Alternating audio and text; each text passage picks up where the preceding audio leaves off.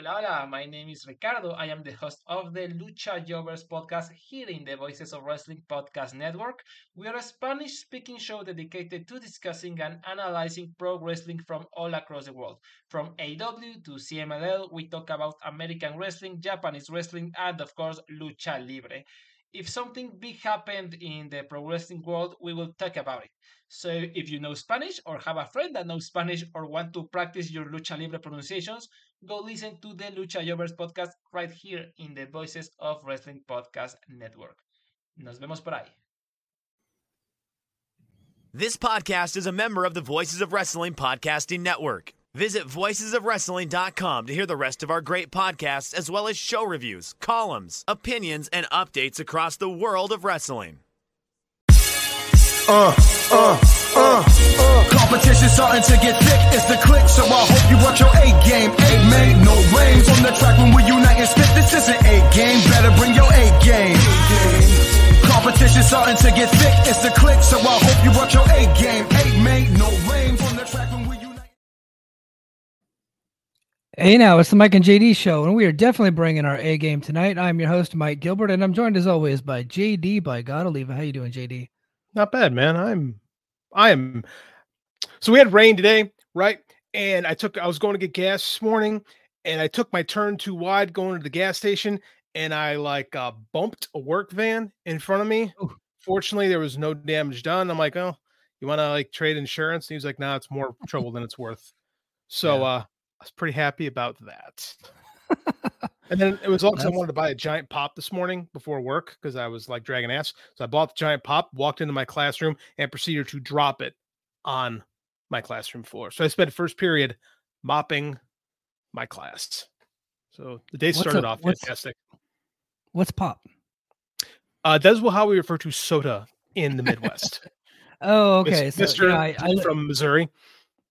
Yeah, I lived in Missouri for 4 years, but I was, I've been in California outside of all those 4 years for the most part. So I grew up saying soda, but it freaked me out when I moved to Missouri and people said pop. Yeah, that's what we if you call it soda out here, people look at you funny, like, what? Soda? Kind of make fun of people who talk like that up here. Yeah. It's so weird how different parts of the country calls different things. It's the weirdest thing. And so I never understood why anybody would choose pop over soda. So it was a pop can. So that's why they called it soda pop. And in the West Coast, we just stuck with soda. And then I think in the Midwest, it was called pop. And who fucking knows what they called it on the East Coast? I think they call it soda too. I'm pretty sure it's just pop here in the. I know in the South, it's Coke. Anything is Coke. If you got a Sprite, if you ask for a Coke, they ask you what kind. If you want a Sprite, we have to refer to it as Coke. It's weird. Yeah. So we were at the beach the other day and my wife was just getting super tired. She's like, oh my gosh, I need some Coke. And I was like, don't say that too loud because people might misconstrue exactly what kind of Coke you're talking about. Especially on the beach. They could think that we're about ready to head to a party. Definitely the wrong kind of vibe. Yeah, definitely, man. I've had a pretty good week. This is my first full week back to work, so that's been good. I've been kind of getting back into the swing of things.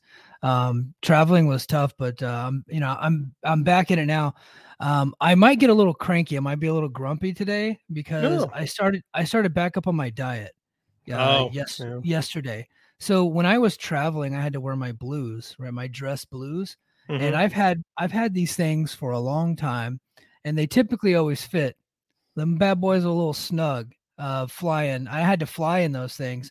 And my belt and my pants were screaming for mercy during the trip. So at one point on my flight from Honolulu to Dallas, I actually unbuckled my buckle and unbuttoned my pants, kicked my shoes off, and just sat there like a schlub on the plane because my shit was way too tight. So I was like, honey, I got to do it. I got to get back on my diet. So I'm essentially starving myself right now. I just got done eating dinner, so hopefully that cheers me up. I find the thing that works the best is counting your calories, right? More so than crash dieting. That seems to be the best way to manage your weight control is just and then you have to be accountable for every piece of crap thing you put in your body, and you feel guilty when you're like, ooh, do I really need that Snickers bar? Yeah. Well, and I'm incorporating a lot more. So my knees are bad, my hips are bad. And, but I still really like to run. So I'm reducing the amount of running that I'm doing to one time a week.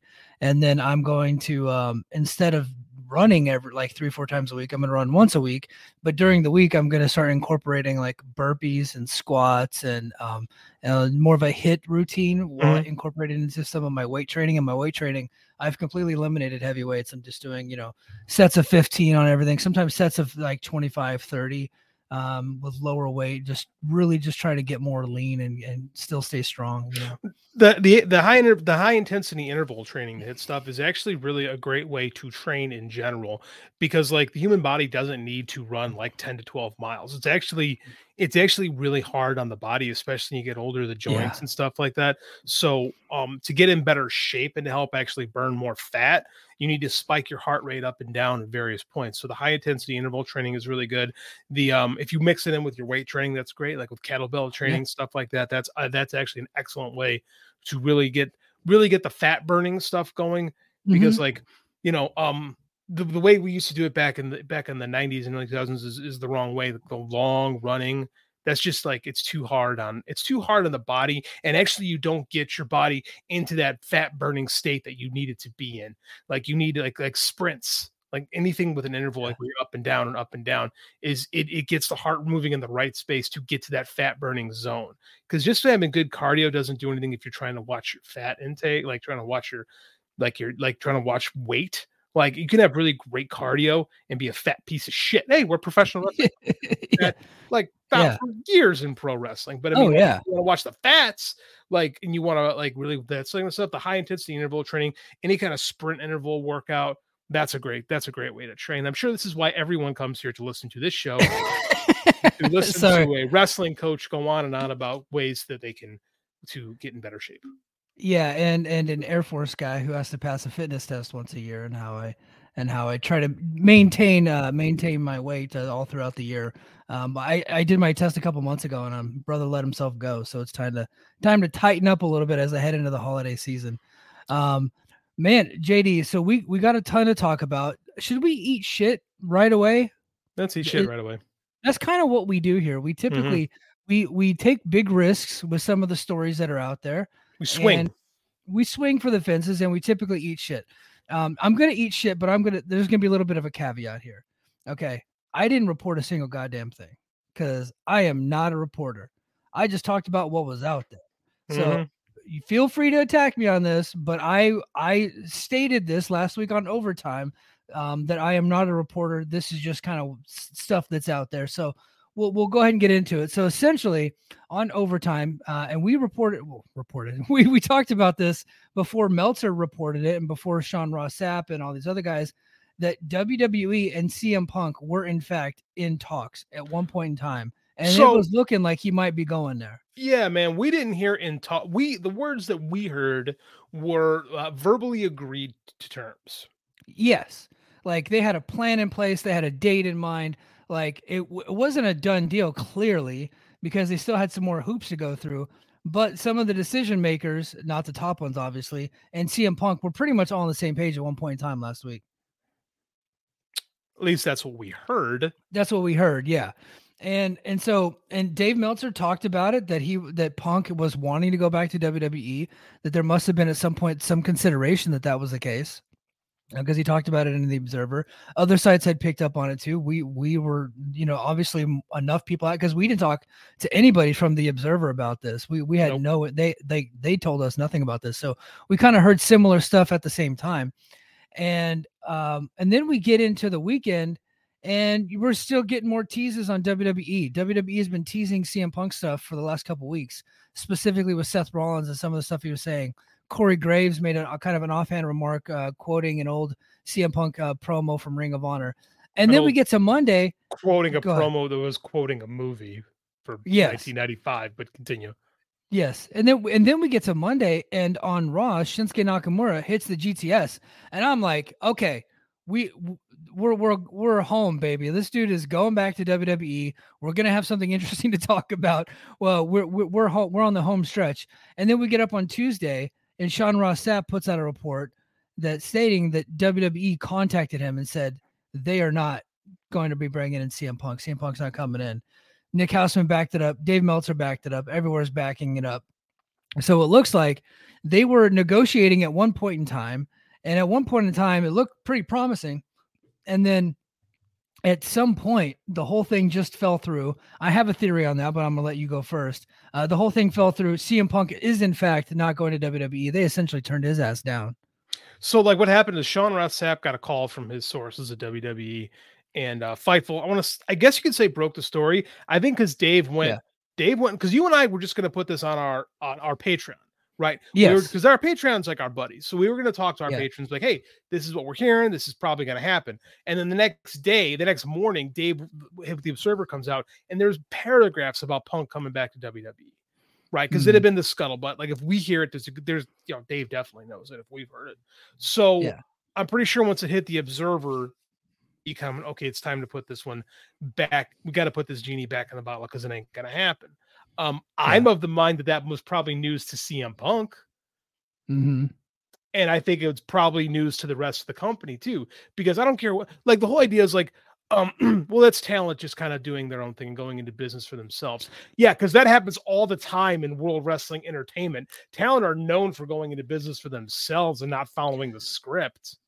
Especially Shinsuke Nakamura on the road to a big event in Chicago. He certainly wouldn't be on his own doing a GTS, right? Like, he's never certainly not going to do that. Yes, he's never done. It makes no sense for him to do that. So, I think we're of the same mind of this, right? Something fell through. I think they got all the way up and it was all agreed upon. They had it figured out. Money, I don't know about. I don't know about any of that stuff, but they all had it figured out. And Vince, who we'll talk about a little bit later, very likely put the kibosh on the whole thing. Said, no, not this guy.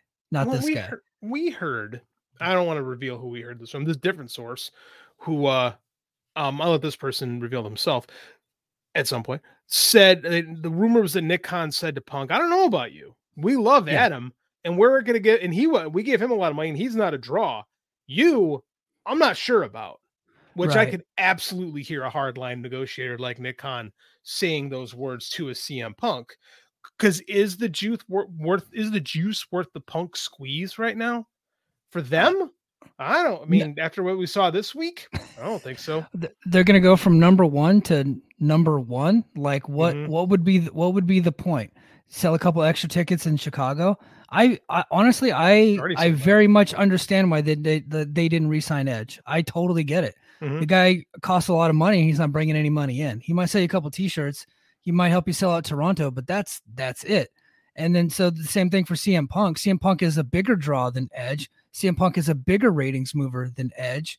I just don't think that you're going to get so much more money than you would have to spend to make a whole thing worth it.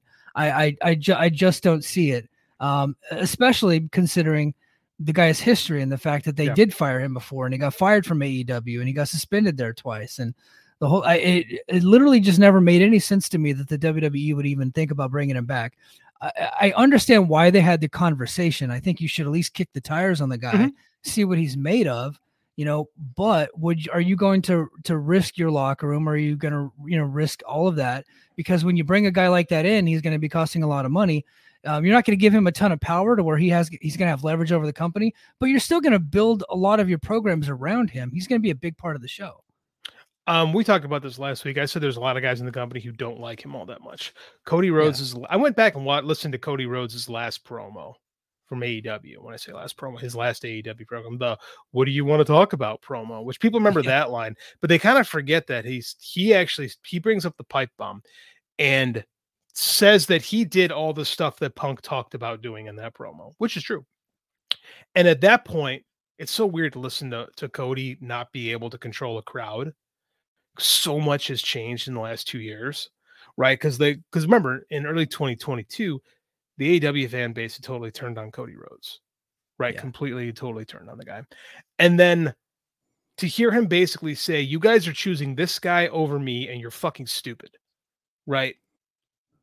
And look where we are now. Like, he was right. that guy went to the AEW and was whether you believe he was a cancer or a savior, he was a gigantic divider of that locker room. And we say this as fans of him. You and I both profess that we are big fans of his work, but I cannot tell you that AEW is in a better place because of him at this point.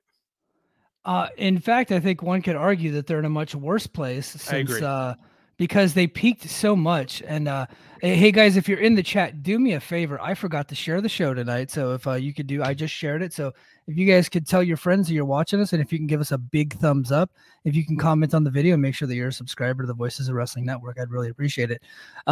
So I am a big believer that he did way more harm than good, and I understand that they did this tremendous first pay-per-view with All Out a couple years ago. Their pay-per-view numbers after that, their baseline was a lot higher with Punk than it was before he got there, right? Because right now they're kind of inching closer back to that original baseline of right around 100 to 120, 130,000. But with Punk, it was a bit higher, right? And so I think that All Out did like what 220 something like that, like 250 something like that. So it was like 220. Yeah. All in was about 200 too. Like their baseline is about 140 right now. Prior to Punk, it was about 100. Right, like they were averaging about 100,000. So I mean, they've retained more since bringing him on, right? And that is the only. We'll talk about this later. That is the only metric that AEW has grown over the past 2 years, right? I think that upsetting. I think that the buzz you get from CM Punk is leaned out by the baggage he carries, right? And when I say baggage, I'm not talking about his fans, which can be a bit something, but I mean like Punk just can't stop being Punk. And if you're WWE, and it's funny, I want you to like really look back on where things were 2 years ago, right? 2 years ago, we had the same situation with SmackDown. Remember? They went for a third hour SmackDown, put it on FS1, third hour SmackDown. I forget. They put it, I think the second hour SmackDown, they put it on FS1 against AEW, and they won. AEW won. Yeah. Right? At that stage, we were all like, oh my God, there's something really going on here. They talked about, I found some old tweets of mine, at the 2022 Royal Rumble, none of the last like 6 people in the ring were under 40. Right? We were talking about how this company is like, they haven't made any stars. There isn't anything happening there, blah, blah, blah. And in less than 2 years, the script is completely flipped. Yeah. And he's a big part of the reasons why on both sides. Yeah, because if you look at his feud, and we'll stick with AEW. If you look at his feuds there, he had the quick Darby, right, where he beat Darby, and that was the end of that. They never really went back to it. They could have went back to it later, but obviously things. He spent more time teaming with Darby after that match than feuding with him. They really feuded with him. Yeah, he just kind of called him out. Yeah. Yeah.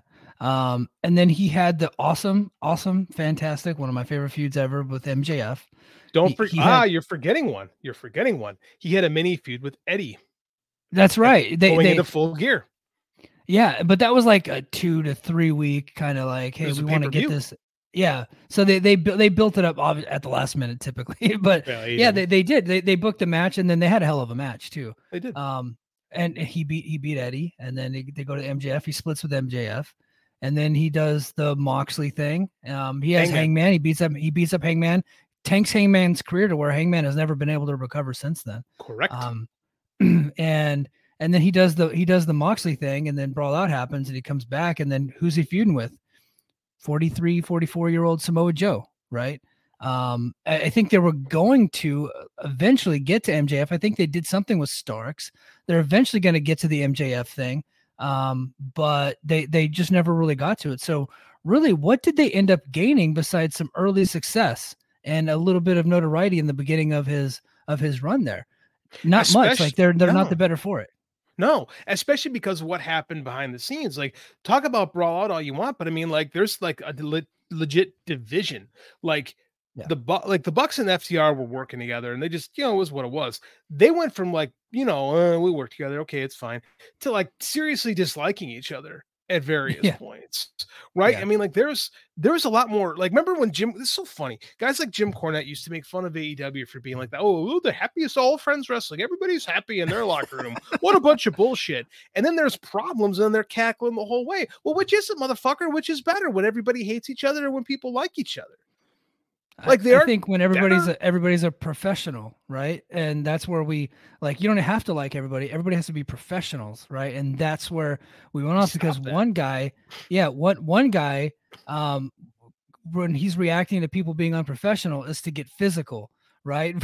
Versus handling things in a professional manner, which ended up tanking it. Since his suspension from the year before, well, like the original suspension, somebody's gonna do a study on this, and it'd be fascinating, like the decline in ticket sales and ratings since that original suspension.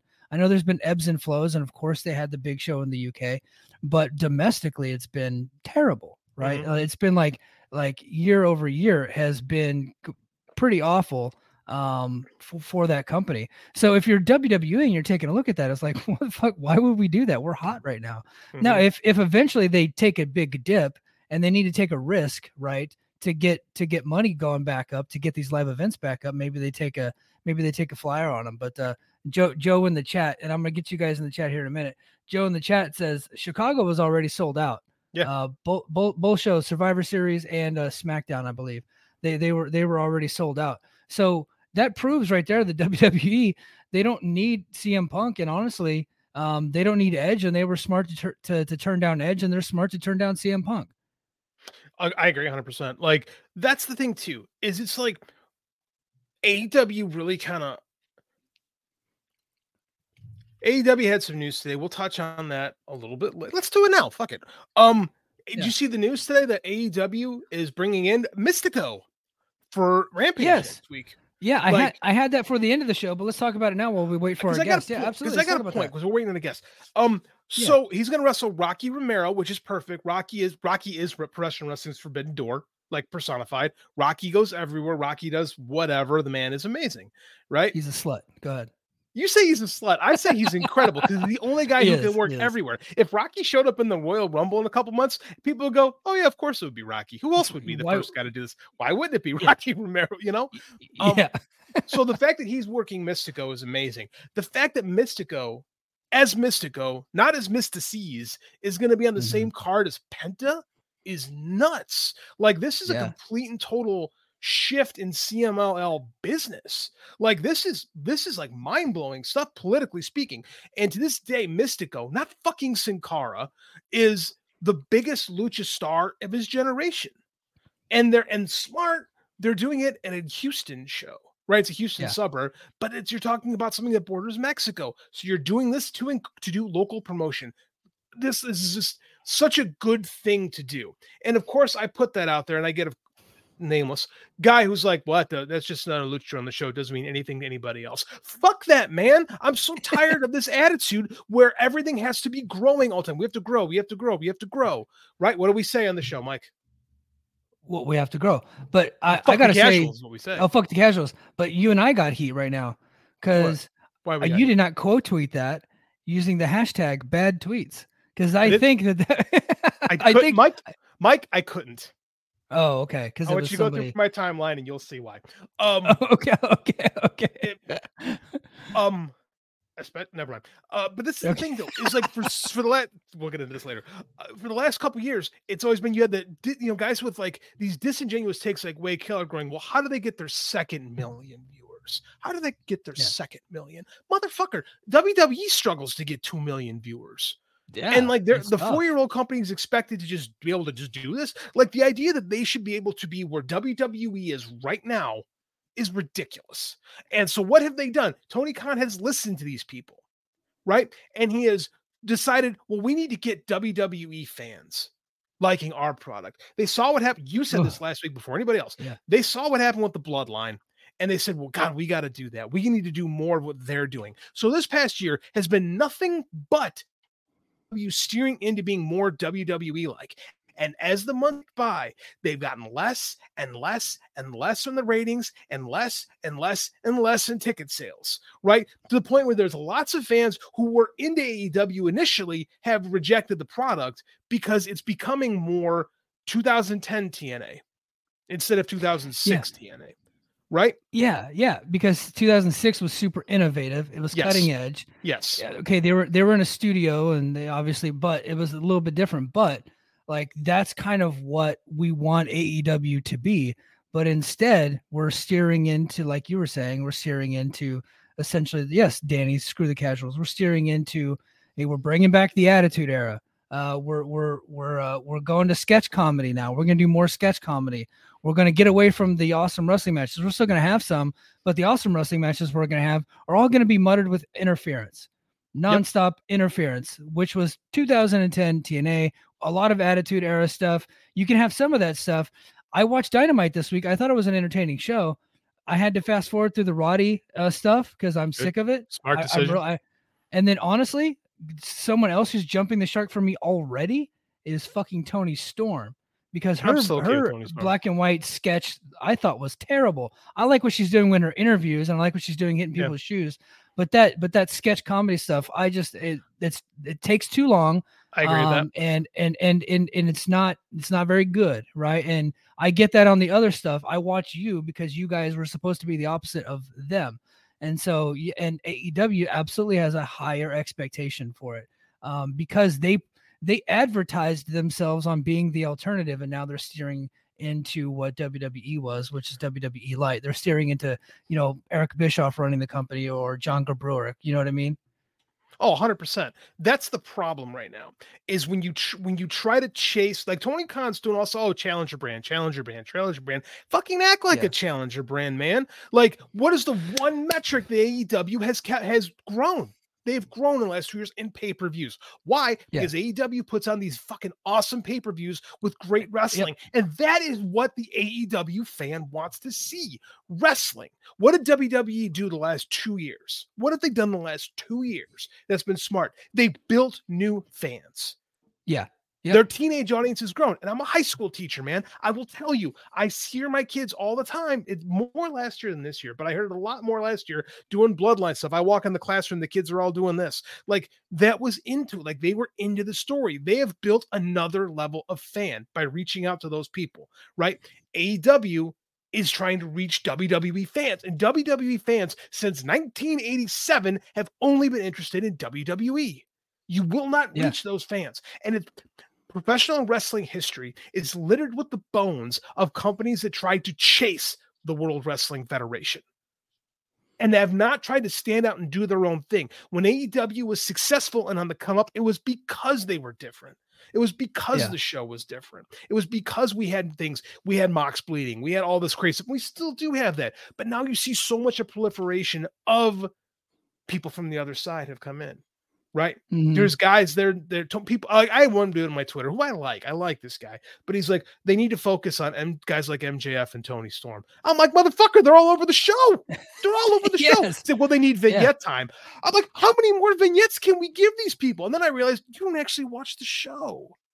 You're just parroting what people say. And that's the problem, is you don't get honest to God criticism. You're getting people who just parrot things that Eric Bischoff says. And Eric Bischoff's a fucking moron. Why would you listen to Eric Bischoff? He torpedoed WCW when they were the most profitable wrestling company in the world. And in 1 year, he lost his job and took him down. Right. And then they brought him into TNA and he completely cut the legs off from underneath them too. But you're going to parrot this guy's opinions on wrestling.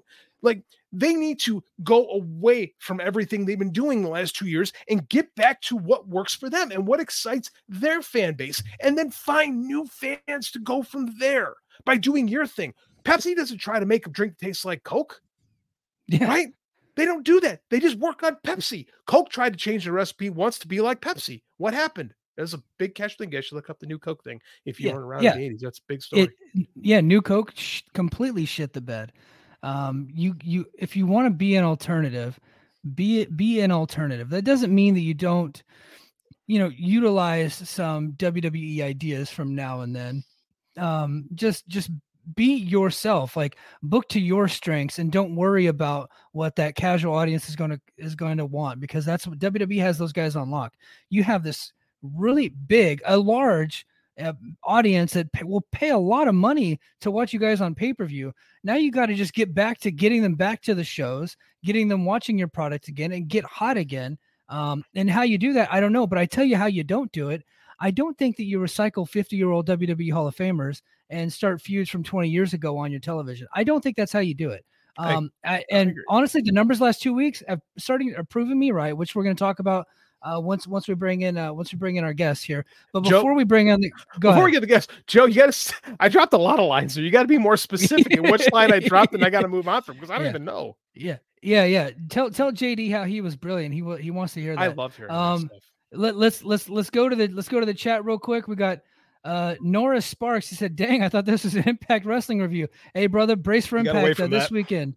Yeah, brace for Impact this weekend. It's going to be on patreon.com/The Mike and JD Show.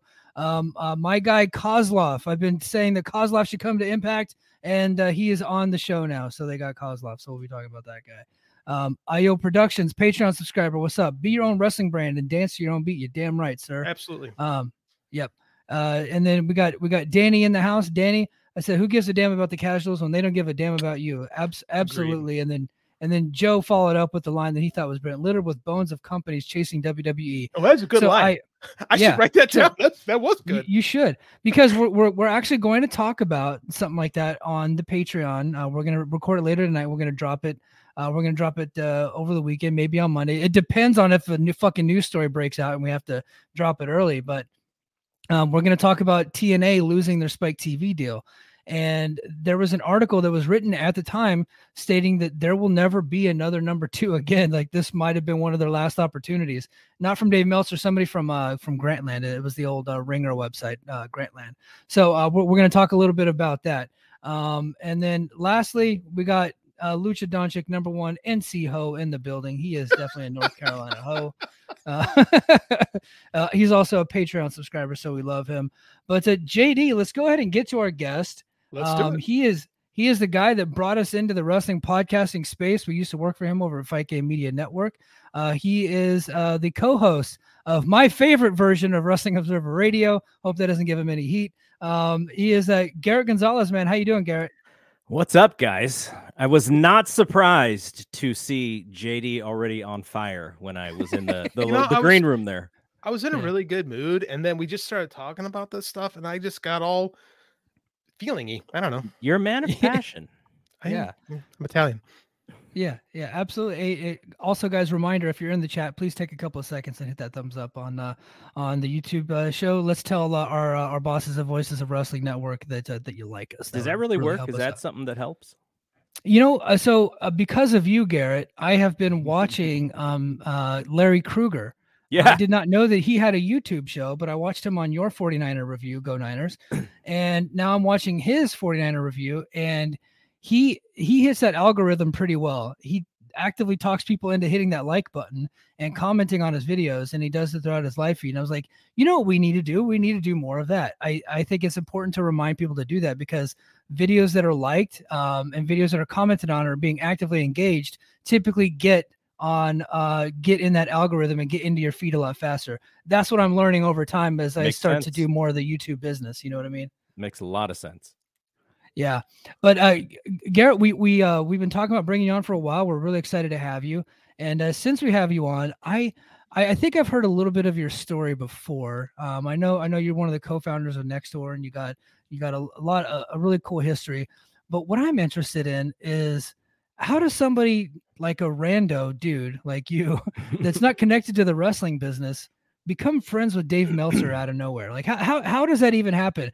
And then I got more questions about Dave since I got you on. The way that it happens is not to say that I necessarily made it happen. There's a lot of flukes involved in it happening, but obviously becoming a fan is kind of the thing. And I have been reading him since 1991, but I didn't read The Observer I didn't subscribe to The Observer until 99, I believe. How I read him was through The National, which was the daily sports newspaper that he was writing for. And my dad would get it, and he'd come home from work, and I'd be home from school, and he'd throw it at me. And one day I read it, and I was like, wow, who's this guy writing about wrestling? And the reason why I know it's 1991 is because of the WrestleMania 7 situation, where they had to pull out of the LA Coliseum, which they wanted to say was because they were worried about the health of one Sergeant Slaughter, but really it was because they just didn't sell any tickets to that show. And so when I sort of realized that, and I was reading this stuff going like, wow, like this is very interesting information. There's a different side to wrestling than I realized existed. And then from there, I was just so interested in that side. So fast forward to, gosh, we're talking 1999, 2000, when I did start subscribing, and I realized that he was from where I was from. I told my ex-wife, the mother of my two sons, at the time, this was around 2003, 2004. I said, you know what? At some point, I'm going to meet this guy. And because of this wrestling thing, I'm sure there will be, not to say that we're going to be friends or anything, but I'm sure it'll be like an interesting conversation. I don't imagine there's a lot of people like me who he meets on a daily basis. So fast forward 2004, actually get invited to his house, but not by him. Yeah. So Dave talks about going back. He's got all these old crazy friends who would come over and watch wrestling and watch UFC. And my best friend was working at the Gold's Gym in Campbell, which is where Dave went to go work out. And so he would see Dave pretty much every day, and he would say hi and stuff. And he got to be friends with one of Dave's friends. His name was Bobby. Interestingly, I've never met Bobby since I've been friends with Dave, so I don't know what happened there. But he's such an important part of your history. So he and my best friend were getting kind of buddy about wrestling and stuff, and so he's like, "Hey, if you want to watch this Chuck Liddell fight at Dave's house, like let's go. You're invited." So he tells me, he's like, "Hey, we got to go watch Chuck Liddell at Dave's," and he's not even a UFC fan. And so that was the same night that the Rundown, the Rock movie, The Rundown, had come out. And my ex-wife and I had like date night, so we had to go see The Rundown. And I was a little bit like bummed out, but at the same time I was like, you know what, we're gonna cross paths, like I'm sure I'll meet him at some point. And a few years later we met at what is called Pat's Run, which is the run at Leland High School in honor of Pat Tillman. That's where I actually first physically met him. And I on Wrestling Observer Radio, we shared this story, and I have the photo, and I threw it out there and shared it on Twitter long time ago. And just through the F4W community, through going to Las Vegas, there was one moment, I think it was whenever Randy Savage passed away that year. It was like shortly thereafter, we had one of these F4W conventions in Las Vegas. And so we're in this like little ballroom. Ed in San Antonio had set it up, and he's got merch and all this stuff. And so I'm sitting at one of the tables, and I see Dave, and Dave comes in, and he starts like doing the thing where he just like eyeballs the entire room. He's like, who do I know? Who do I know? Who do I know? And he locks eyes with me because we'd met before, and I talked to him a few different times. And he just comes and sits by me. And he sits by me for like 2.5 hours, and we just talk. And like people are randomly coming up and saying hi to him and stuff, but that was kind of the connection. And then a couple years later, I had just moved, and I just reached out to him. I was like, "Hey, I'm in the process of moving. Cancel my cable. Do you mind if I come over and watch whatever the WWE pay-per-view was at that point?" And he's like, "Yeah, no problem. Come over." And he invites me. I go to his house. Who opens the door to let me in to Dave Meltzer's house? None other than my co-host on the Fight Game podcast, John LaRocca. John LaRocca had been going to Dave's house maybe like 2 months prior. Dave had invited him over to watch these pay-per-views. So then that's when John and I got close. That's when Dave and I got close. And it was really when Brian Alvarez, I think he had his second kid, he was like, "Hey, I know you and Dave are friends, and I know you do podcasting. Can you help me? Because I just had a new child, and I cannot do the show as many times as Dave wants to do it." And like, I was like, yes. Before, like, I didn't know equipment. I had nothing. I was just like, yep, I'll do it. And then I had to sort of figure out everything else. And like, if you go back those like first 5 shows that I recorded with him, they're terrible and they sound bad because I didn't have equipment and I was trying to do stuff on the fly. And then Brian had to go like, "Okay, hold on, let me send you stuff and here's how you do it," and blah, blah, blah. So, and then I started just recording with him, and we would do it in person because I felt like that was the best way to do it. And sort of from that moment on, like, we were already friends, but I think we got closer because of that moment. And then during the pandemic, when we couldn't meet together anymore and we're still doing these shows, I think it just created a different sort of closeness. Obviously, the pandemic was hard for people, and if you were kind of locked up in your house, like, the outlet you had was maybe the person you would call on the phone, and that's kind of what Dave's phone was doing this podcast with me. And so I think we really connected throughout the pandemic, and it made us closer. But really, we were friends, but the podcast and doing the podcast and me kind of bringing a different element to it, because him and Brian, they are like a lot of people who do this stuff, like they do it because of Wrestling Observer Radio. You can even go back. I know Mike probably has some old IATA shows on download somewhere, but that's kind of why we all started. It's like, oh wow, that's cool. I love listening to these guys. And so Brian and Dave are kind of they're not the first people who ever did it, but they've been doing it for so long. People look at them as like, that's, those were the guys that I listened to growing up in this thing, and my commutes, like it was all Brian and Dave. So like I had to bring like a slightly different element to the show, because I couldn't do what Brian does any better than Brian does it, because he's just the king at that stuff. So I think just bringing a slightly different element to that show makes Dave think a little bit differently, and I think he really likes that part of it. So like he's like, at some point I thought, okay, Brian's back, second kid, he's got it, they're good, and I wasn't gonna have to do it anymore. And Dave's like, nope, we want to keep Friday, let's keep doing it. And we've just been doing it ever since, and it's fun for me, but it's a lot of work. I got to read that Observer like within like 2 hours. I speed read the Observer just so I have every little bit of detail. But it's a blast. I figured out how to do it, and hopefully people like it. There's no way that I could actually be better than Brian at his own show, but that's why I like to bring a little different side of things, because it has to be a little bit unique. So Garrett, I think it's a different show. Go ahead, JD. So Garrett, what you're telling me is you can't beat Brian at what he does, so you're going to be something different than what Brian is. Yeah. What a crazy concept. Yeah, it seems like that's what we've been talking about all night. Yeah. And I kind of heard the tail end of that conversation. It was a good one. And it's what we've been saying right now. There are people out there. CM Punk was one of them, who you kind of had to at least try, because he was a big enough star. He had been gone for so long, and there was an opportunity to bring fans back. And I think they showed that. Those first shows, they showed he had a fan base that was going to watch them, that wasn't currently watching them. And I think the lesson is not everybody's CM Punk, right? There's one.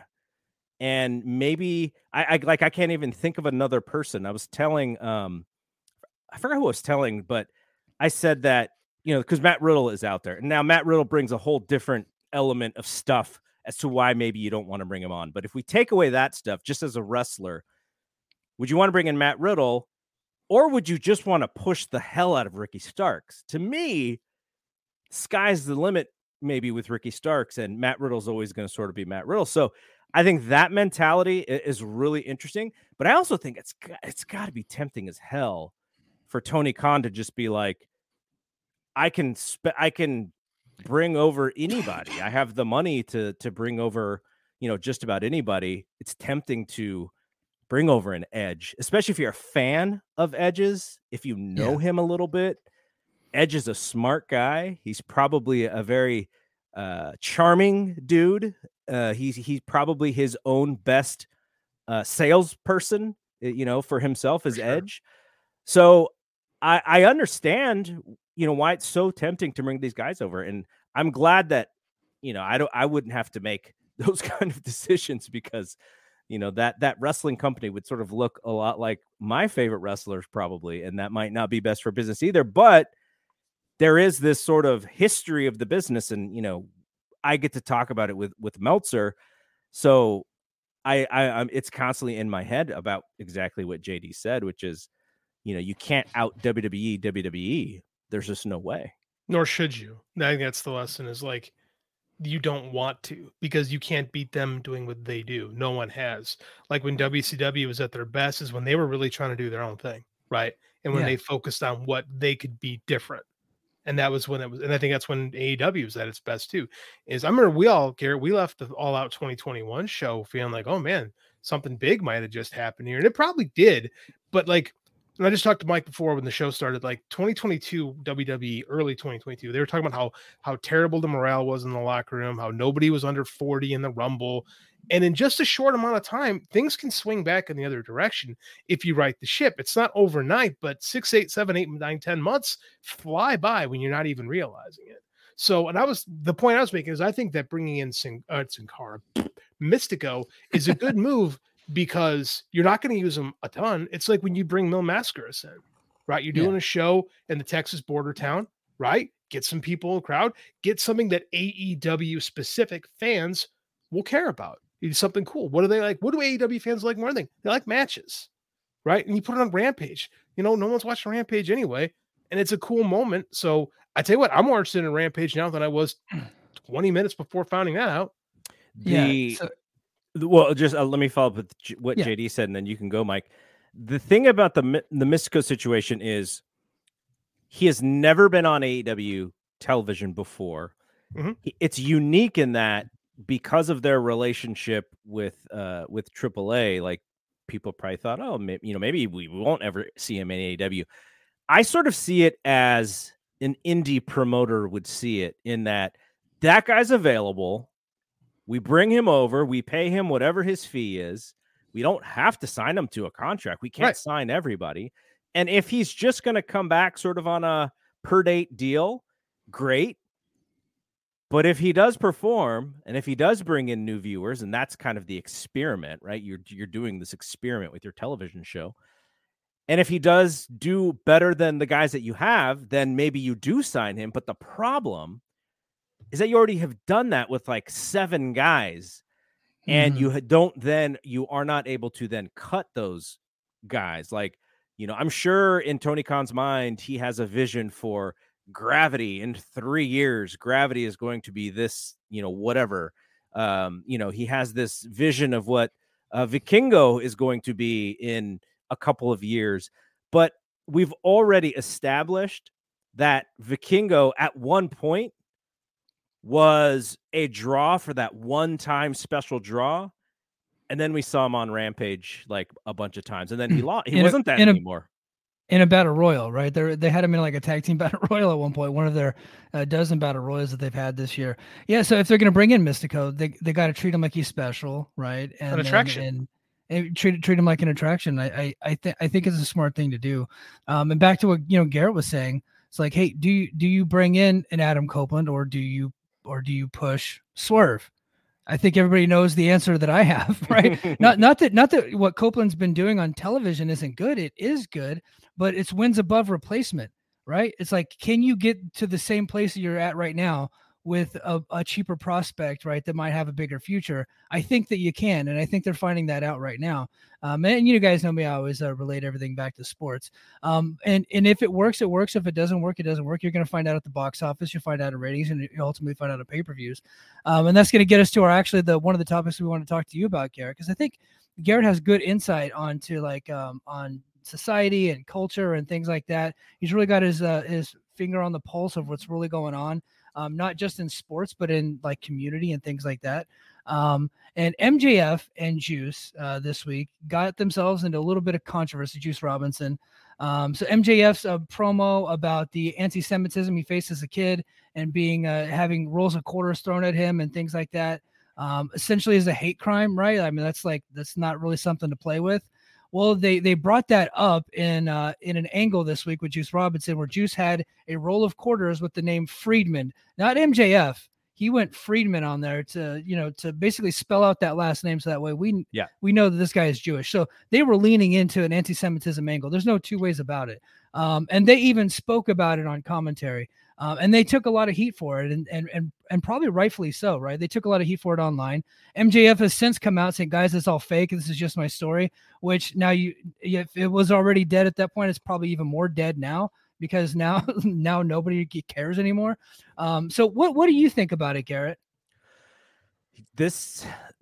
I think this is like the hardest. Now, when we talk about pro wrestling, it's usually pretty easy, right? You got some matches. You can complain about booking. You complain about stars. We're all experts on ratings and all what that means. This is so different. And I have been thinking about this since you asked me to come on here and going like, okay, like we all have to be thoughtful when we're talking about this for one. Yes. This is not a necessarily a like a joke kind of angle or anything. This is very serious. And I have been pretty vocal going back to the NXT 2.0 era. For one, it was terrible. So I was trying to find a way to not watch that show anyways. But they had stereotyped some Asian characters pretty hard, like almost to the point of where I was like, you know, they used to do this in wrestling a lot when I was a kid. And now as an adult, I'm seeing it again. And I have a choice now. Like, I'm not this kid who's like, I can't wait to watch wrestling every weekend. Like, I mean, I still enjoy it, but I have a choice to turn the television off. And so I stopped watching NXT for, I don't know, a long while, 5 or 6 months. And I'm back watching it now. Sometimes I may watch the clipped version, but there was a reason why I stopped watching, and it was because of these overly stereotypical Asian characters. And so I relate back to that moment, and I cannot empathize completely with someone who is Jewish in this situation. But I can sort of look back on that and go, okay, like that turned me off. Now, I think the main reason why it turned me off was just because of how poor it was and how bad it was. Now, in this scenario, it's a little bit different. In MJF is the protagonist or the hero or whatever you want to call it. I have to be careful with those terms around JD because you know he's gonna. You're gonna get some. You're gonna get some literary terms at some point in this conversation. Trust me. He'll go Mr. Oliva on you. So this is, you know, this is step one, or maybe when he started to bring the story up again. Maybe that was step one, but we kind of knew that wasn't the last time he was going to bring it up. Yeah. So it's still very early. And it looks like the idea is that MJF, this is like a baby. This is the vehicle to fully turn MJF babyface, and he is fighting against anti-Semitism. The question that I have is, why would Juice Robinson want to be involved in this? Because he is, now it is wrestling. It is fake. We understand that he is playing a character. But he is synonymous with Juice Robinson. I don't even remember what his real name is. Like, that is who he is. And so I thought that was interesting that he was okay with this, especially Mike, you mentioned doing the whole piece about his full last name. He didn't just call him MJF. He called him his full last name. And so that was an interesting part of it. And I think where I finally just where my final thoughts went was, when I watched it, I was very uncomfortable.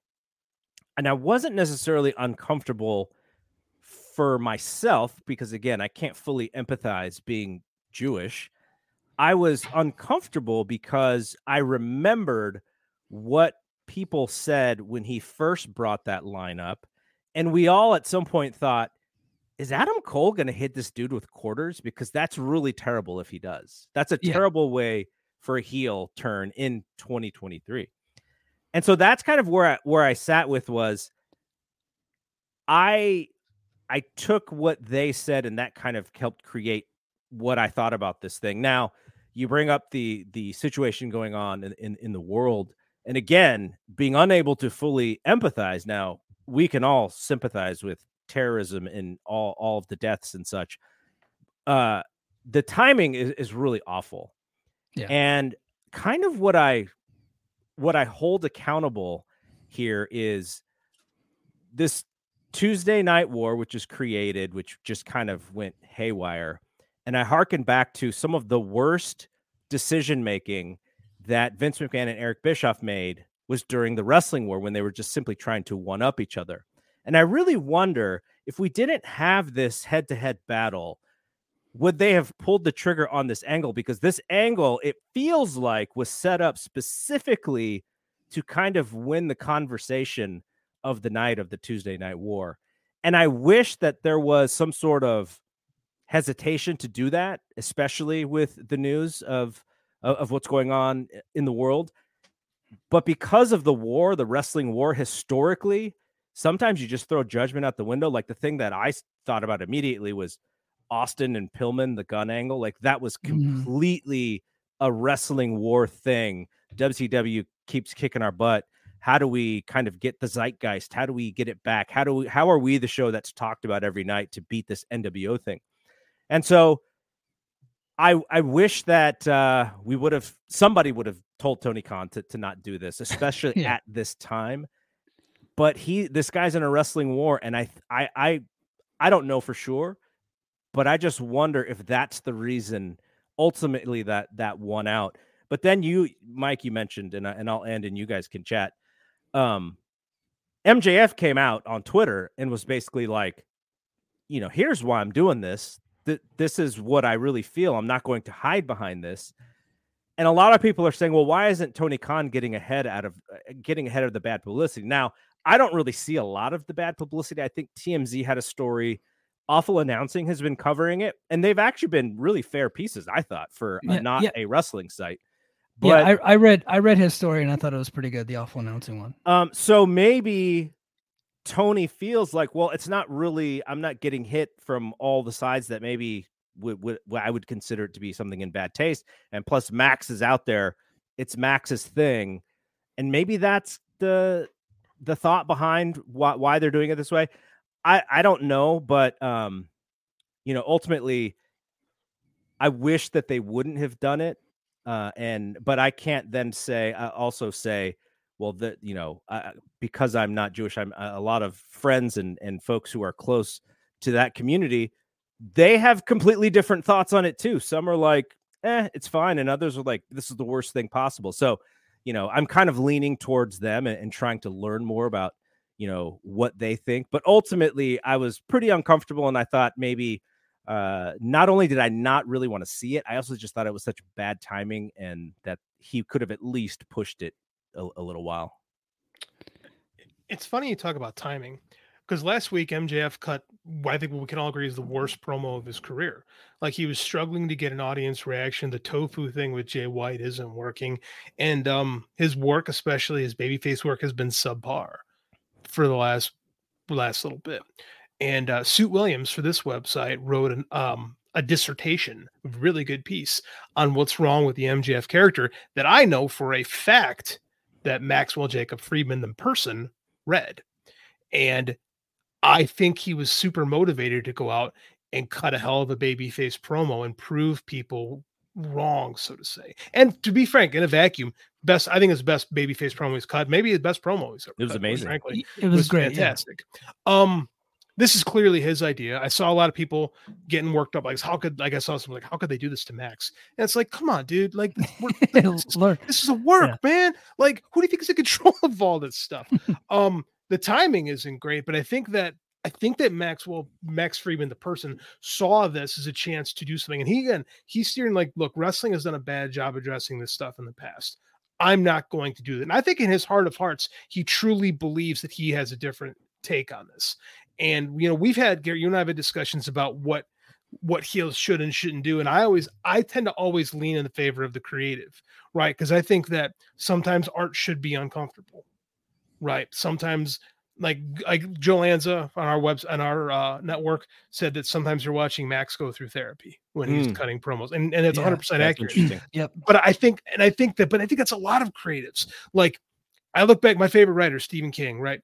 I reread The Shining and I read Dr. Sleep, and those books are about alcoholism. The Shining is a book about an alcoholic who has no control and his only way out is death. And Dr. Sleep is about an alcoholic in recovery, and there's sequel stories, right? And that's Stephen King working through his demons, right? And I think that's what a lot of the great creators do. And I think for MJF, that is a life-defining moment. And he definitely is working through, I think a lot of what you see with this guy is legit, right? I think a lot of the way he talks about how he feels is real, and he's working through fiction to fix himself, which again, that is what every writer who's any good does. Now, the argument is pro wrestling the vehicle to do that? I don't have the answer to that question. That is your mileage may vary as a viewer kind of thing, right? Because there is no answers. But I'm of the mind that I would rather lean in the creator. If you have an idea, and you are sold on it, I'll say okay, right? Because for every Shining and Dr. Sleep, you get the Langoliers sometimes, or the Tommy Knockers. Those are shitty Stephen King books for you guys who don't know that. So I will support him in his effort. And I'll say, all right, I'm going to support him in his effort. And if you make people uncomfortable with art sometimes, I think that's a good thing. But I reserve the right to say, boy, did you strike out here? Yeah. Because ultimately the audience is going to determine whether or not it worked, right? And sometimes we typically as podcasters and as kind of like wrestling reviewers will say, oh, well, that's just a heel trying to get heat, so then you're mad at him, so it worked. Well, not always, right? Sometimes you're so mad that you don't want to watch the show anymore, like Garrett just talked about, right? And I think he could be entering into into that territory a little bit with this angle. I don't know that for a fact. I think that we'll find out eventually. I would say, yes, Max, you want to do this angle. It's an anti-Semitism angle in 2023. Maybe not the best idea to do it, especially in a wrestling platform. We're not a movie. We're not a TV show, although we are scripted entertainment, but I don't think our audience is more nuanced enough to do that. And in fact, you saw the backlash online whenever he did it. And also if Chavo Guerrero Sr. today came to me and said he wanted to do an angle that he used to do with Roddy Piper in LA back in 1978, I'd tell him probably no. Or if he wanted to do that same angle with Terry Funk that he did in 1978, I would tell him no, that's probably not going to work today, right? Or I was there live for a Brock Lesnar promo on Eddie Guerrero, and it was one of the more racist promos I've ever seen in Fresno. It got a ton of heat there in Fresno because Fresno is a very Hispanic community. I would tell them today probably not. We're in a different world. You gotta get with the times. Now it could work, and I could be completely wrong. I just don't think it's going to work. I didn't think Juice executed very well, and I don't know why Juice would be in the promo anyway. He's the heat's with Jay because Juice Robinson has hit people with rolls of quarters for a long time. That's why Mac steered into that, because he could always lean back. But Mac, he didn't write anybody's names on it. But this is they're working on this together though. I know. Max can always go, oh, Juice has done this before. Yeah. This is part of his character. Okay, but can we go back to why Juice wants to put himself? That's on Juice. Well, I have no idea. I got a good reason for you, Garrett. Okay. And it's Juice doesn't have social media. Oh, he doesn't have social media. He's there doing a job. He gets paid well. He didn't give a fuck. His wife has a lot of social media though. His wife does, and it is pretty commonly known that that they're married. But he himself, he doesn't really pay attention to the criticism because he doesn't have the social media. He does not care. And they asked him to do something, and he did it. And he also wrestles for the most part. His most success is in Japan, and there may be different thinking and thought process there. So what's the reason why I mentioned the Juice thing, and I'm going to take this into like a pop culture reference that I will pop a couple people, but that's it. But in Beverly Hills 90210, there was a character. Of course, I knew this was coming eventually. There was a character, Andrea. So Donna Martin, obviously Aaron Spelling's daughter. She is in an abusive relationship. And the guy who plays the abuser is Jamie Walters. He is also a singer. He had a couple pop songs out there. With the Heights. How do you talk to an angel? I remember that. Exactly. Yeah. That's all I got. So he pushes her down the stairs, eventually goes and gets help. And they kind of bring him back in as like, he's so sorry and got help and he's a good person. And his acting career was essentially over. He became a fireman and did good things with his life, but he said that character, even though it wasn't real, he got so much heat in the real world for portraying this character that it kind of ended his acting career. And so I don't think that's going to happen with Juice. I think, wrestling is much different. I think the fans are much different as well. And obviously this is not Beverly Hills 90210, which is doing 20 million, a Wednesday night. But it is an interesting thing for a character. Now, maybe it's a way for him to be in the main event angle. Like maybe that's kind of the positive to it. But that was the thing that I thought was like, I just don't understand why he would want to be this poor human in this role. I get why Max would want to be, because, you know, look, we can go back only last year. Kanye West said something that was really offensive and anti-Semitic. Kyrie Irving, the basketball player, he did the same thing. He was sharing videos on Instagram that were anti-Semitic.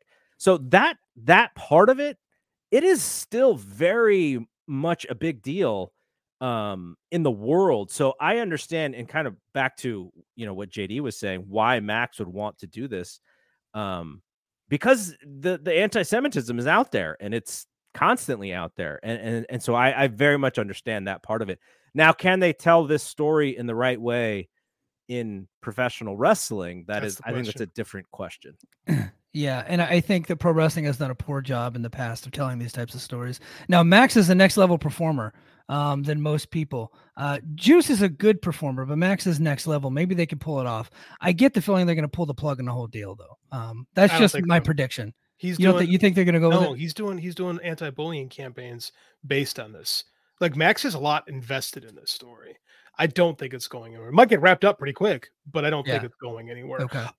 In the case of Jamie Walters' career, I think the big problem with him is he wasn't very good. Well, he's a one note guy, but he was also kind of a heartthrobby guy before that turn in his character, and then he wasn't a heartthrobby guy anymore. He was very hated very quickly. Well, because there are actors that have played like serial killers, rapists, Nazis, like Edward Norton. Was a Nazi in American History X that turned babyface in the same movie. His career turned out fine. You know what I mean? So Jack Nicholson has done nothing but play sociopaths his entire career. I had an interesting example, and I'm very interested because JD's a movie guy, obviously, and Mike, you know your stuff. I specifically decided that I was not going to watch Oppenheimer. And I knew that it was going to be a really good movie, and I knew that I would probably enjoy it. But I couldn't go in there thinking I'm going to watch a movie where the end goal is to kill Japanese people. I am Japanese American. Mm-hmm.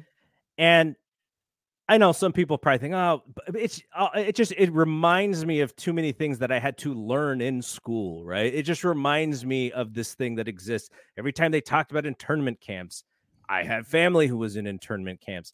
I have, my mom was very bullied in school because she was Japanese American. So I decided I'm just not going to watch this movie. And for people who want to watch it, more power to you. I don't care. It's just personally for me, I don't want to deal with it. But in the movie, I knew what it was about. I saw the trailers and I could make that choice. Somebody watching AEW on Tuesday night because of this hullabaloo about the Tuesday Night War, they were not able to have that choice when it started.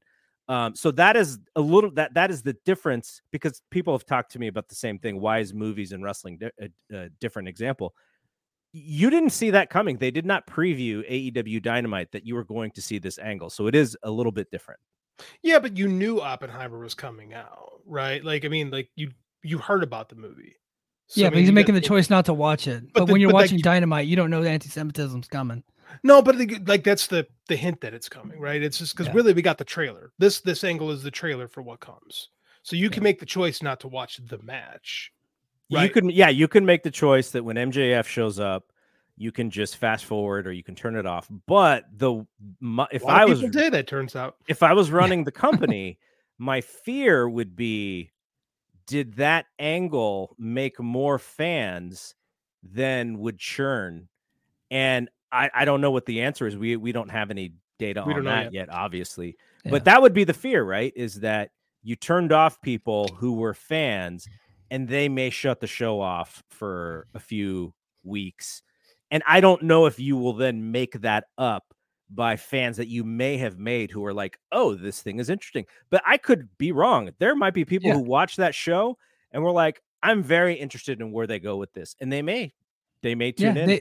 from here They on may out. most of the outrage has been through Twitter, and Twitter is not real life. It really isn't. I can tell you, Mike's opinion is don't do it. Don't go there. I don't think that you're skilled enough to pull that off. Save it for movies, right? Let movies and TV shows handle it. Pro wrestling can be sports entertainment. I don't think they need to go in that direction. I think it turns off more people than it's going to turn on. But I could be dead wrong. Maybe it generates heat and they sell some tickets off of this. But guys, we are up against the clock here, so I want to just get real quick. I want to get Garrett's and JD's thoughts on the NXT versus AEW war of Tuesday, and then we're going to do bad tweets. Okay, so Garrett, what are your thoughts on AEW getting their asses handed to them by NXT? I'll give you the Cliff Notes version of what I'm going to talk to John LaRocca about on the Fight Game podcast, which is I thought for all the hullabaloo, the second time I used that word, and I don't think I've ever used that word in my life. I thought both 1930s. both companies put a very good foot forward, and I thought both shows were good if you like those shows. But I don't think that an NXT fan who only watches WWE turn the channel or whatever, however you do it these days, and said, you know what, this AEW, I like it. And likewise, I don't think hardcore AEW fans who don't like anything WWE related flipped over to see, John Cena pandering to the NXT crowd and were like, you know what, I need to watch more of this. It was a race for a rating that it's meaningful for 1 week, and I don't think that you built any fans at all. I don't think either show built fans based on what they did. So, I mean, I think we're just back to zero come next week, and everything's going to be the same. Oh, 100%. I completely forgot this happened last year, right? Literally had zero memory that this happened last year. And like WWE finally said, let's just really try to beat them for once. Like that's actually just like put effort into trying to beat them. The problem is that they did get beat last year, and I'm sure they circled this date and were like, we're not getting beat this time, not on our own night. There's no way. And they went out and pulled out all the stops. Well, and here's what's crazy about it is like for all talk of like NXT crushed AEW, AEW had the exact same 18-49 rating they had last year. Yeah. All the growth was in NXT because they got their fans. They finally motivated their fans to watch. And NXT's ratings have grown over the year, right? So they've done a good job building NXT. Thanks to the actor strike, you were able to get John Cena on NXT. Who knew? Yeah. And my thoughts on that, a lot more too, based on how things broke down this week. Yeah, we'll see. Yeah, absolutely. So hey, we're gonna go to bad tweets. Garrett, stick around. You've never been a part of bad tweets before. I'm excited. Because it's a pretty new thing. I'm gonna get on bombarded with these. Yeah, this nifty share screen here. Oh, okay. So first bad tweet is coming from. He just tweeted this. Oh no! He deleted it. Bitch. He deleted it. You gotta man. You gotta scringshot these things, Mike. You know what? Joe told me to screenshot it and put it into Google Slides, but I was just like, the Google Slides, it doesn't look that great. I'm just gonna go to Twitter. This coward, his name is a Ringspan. What an asshole! All right. Ruining our gimmick, man. Yeah, ruin the gimmick. Ruin the gimmick. Okay, here's D_Robbins 202. Hey, Dave Meltzer. Let's be honest. Tony went up against NXT because he thought he would be able to beat them in the ratings easily. If he really wanted to make a statement, he would have ran Dynamite against Raw or SmackDown. You can prove me wrong if you want. That is a factually inaccurate statement because I don't think Tony Khan had a whole lot of choice in the night that they were being pushed to. Not at all. Not at all. I love these people have such a poor understanding of how the television business works that they think a dude who owns a show can tell the people who own the network, hey man, this is when I'm gonna run my show. Like Astros, you guys are moving to Thursday because I have to run like a different what? Yeah, I don't want to look like a pussy, so I'm gonna go Monday night. So you guys have to figure something out. Yeah, that's funny. This one comes from a Cinnamon Girl. Dynamite is boring now. Just a load of ex-WWE talent. I like watching the future wrestle. She says that while the Undertaker was chokeslamming Braun Breaker in the main event of NXT. That was the worst part of both shows. I hated that. Yeah, that's ironic. And now I wonder if because we don't know this, Jesse Vasquez from Love Jesse Jesse. Scoops. Yeah, he's good dude. He Yeah. clipped this for us. I don't think she's entirely wrong though in this. Like what we talked about before. Like I think there's some truth to this. I think the criticism is valid, but this was in the context of WWE versus AEW, and I just thought that it was kind of funny to say that on a night where they have both shows were really loaded with Attitude Era stars, right? And especially in their main event scene, they were loaded with like 50-year-old dudes. Yeah, they had it was like Raw reunion against Raw reunion. Yeah, basically, and that's why AEW is in the fucking issue that it's having right now. This is a good tweet. Hold on, we're gonna save that one for later. And this is my bad tweet. This comes from Tony Khan. This week, 2 active decades-long rating streaks from 2 great legends were ended. With all due respect, until this week's head-to-head AEW on TBS versus WWE on USA, neither John Cena nor Undertaker had ever been on a WWE show with under 1 million total viewers and under 400K in the demo. Mr. Tony Khan, I would like to remind you that this was the lowest rated Edge match in absolute history that you put on. You got your ass handed to you, and you're not handling it very well. Tickets for Edge's last match, Joe sent this to me. Thank you, Joe. Tickets for Edge's last match in Toronto, 14,292 tickets. Tickets for Independence Dynamite, 3,621. Talk about a fucking drop-off, Tony Khan. Oh, also, SmackDown, Edge's last match, a quarter hour, 2.1 million. And then he had about 600,000 people watching his match this week, maybe even less. I think that you got your ass kicked and you need to just deal with it, dude. You got to move on. You went over there expecting to fight their JV team, and some varsity guys showed up, and now you're talking shit. Go ahead. One, you can't compare ratings for broadcast TV to cable, because I'll tell you what, when SmackDown moves to the Fox network, they ain't going to be getting 2 million viewers. I'm just speaking. It might, more people are going to be watching on SmackDown. I don't know what the data was for his last Raw match, if that's what you want to talk about, but I'm sure it was higher than 500,000. Right? It's just cherry picking of statistics. Now, did Tony Khan act like a complete boner and all of this? Yes, absolutely, yes, dude. Someone's got to take, like, I know Jimmy Jacobs is sitting there next to him on his plane. He's got to like do some of that, voodoo magic that we had from the undead realm and take his phone from him. Yeah. Interesting strategy too. And I kind of understand the strategy. It's kind of like dirty poker in a sense, in that he has so many followers and he gets more virality on stuff than your normal rando. And so when regular Twitter user who's not really connected to wrestling goes into his For You, which is where I see all of Mike Gilbert's tweets. Me too, for some reason. I always get him in the For You too. I don't know what's up with that. You're just going to see a bunch of Tony Khan tweets related to wrestling, right? You're not going to see a Shawn Michaels tweet, or you're not going to see, maybe you'll see a Cody Rhodes tweet or something. But like Tony is trying to game Twitter so that his tweets stand over all of these other tweets. And he's also trying to dunk on people, but yeah, I mean, Twitter is that was a pretty poor dunk. Those guys didn't even wrestle; they were just like on the outside. Well, I mean, they were the draws of the they were. They definitely helped out the show. Yeah. His poor judgment started when he called Shawn Michaels and Triple H bald assholes. Like that was kind of uncalled for. See, that was poor judgment, unbecoming of a professional. I happen to be entertained by that stuff. I thought it was hilarious. Who he reminds me of, Garrett?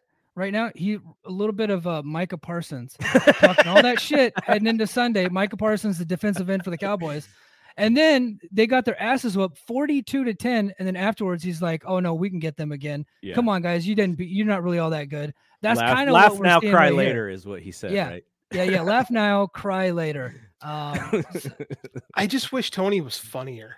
Right. I think if you're gonna be if that's gonna be your Twitter identity, like I just would, like, he can talk shit, but it's very rarely like laugh out loud hilarious. Like I just wish he was funnier with it. Yeah.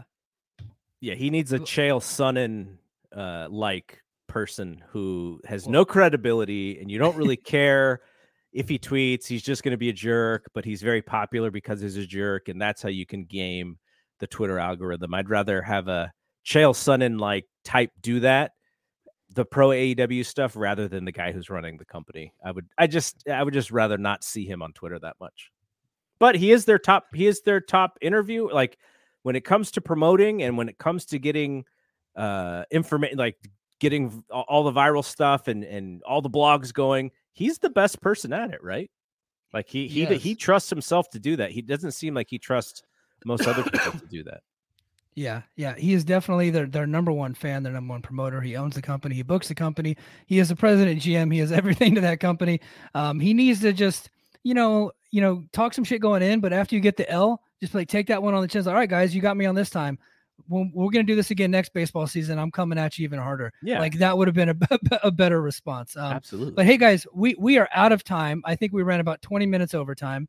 Garrett, why don't you go ahead and plug your show, plug your network, patreon.com/FightGameMedia. You got tons of content over there. So tell us all about it. That's all. If you want to follow Fight Game Media on Twitter, just at Fight Game Media, you can see all the things that we do. Fun thing for tomorrow is, we have this secondary tier, the $10 tier, and we're getting our first happy hour going on with those folks. So that's going to be a lot of fun. I like, at least virtually, pressing the flesh and really meeting people in person and getting to know them. Like that's kind of what I really enjoy about this thing. So much like I got to do that with you guys. But so that's all. Yeah. Just at Fight Game Media on Twitter. Come check us out. All right, and then Garrett, I'm sure we'll be back tomorrow with Uncle Dave on Wrestling Observer Radio, and absolutely, we're live, pal. He's got all kinds of stuff going on there. Thank him for following me. Thank you for following me on Twitter. You know what? You know what? I don't know what the hell I got to do to get this fucking guy to follow me. Well, you need to come to his house, like you said. Yeah. You possibly will in the future. You need to come hang out, spend some time with Uncle Dave, and then maybe me and him tanked Baron Corbin's career together. You would think that we would have a bond. Just before we get out, you guys are going to come do something with me sometime soon as well. And that'll be a lot of fun. And I think I'm supposed to not like you guys or something because you guys. I think there was like a whole thing where people thought that we got pilfered by Voices. Like there was a raid. It was like Todd Gordon on the phone the ECW days trying to get us. No, I love you guys. I love what you do. I wish you the most success humanly possible for your show. That's how much I. Thank you for being here, and I always appreciate you getting us started, boss. We really loved having you. And for everybody, thank you for watching. Thank you for listening in. If you could do me a big favor and hit that like button, make sure you throw down a comment, and also be a subscriber to the Voices of Wrestling YouTube. I'd greatly appreciate it. And then also head over to patreon.com/the Mike and JD Show, where we're gonna have some overtime coming up, and I'll also be back with some Brace for Impact this weekend.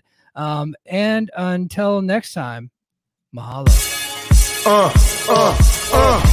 Competition starting to get thick, it's the click, so I hope you watch your A game. Mate, no rain from the track when we unite and spit. This is an A game, better bring your A game. Competition starting to get thick, it's the click, so I hope you watch your A game. Mate, no rain from the track when we.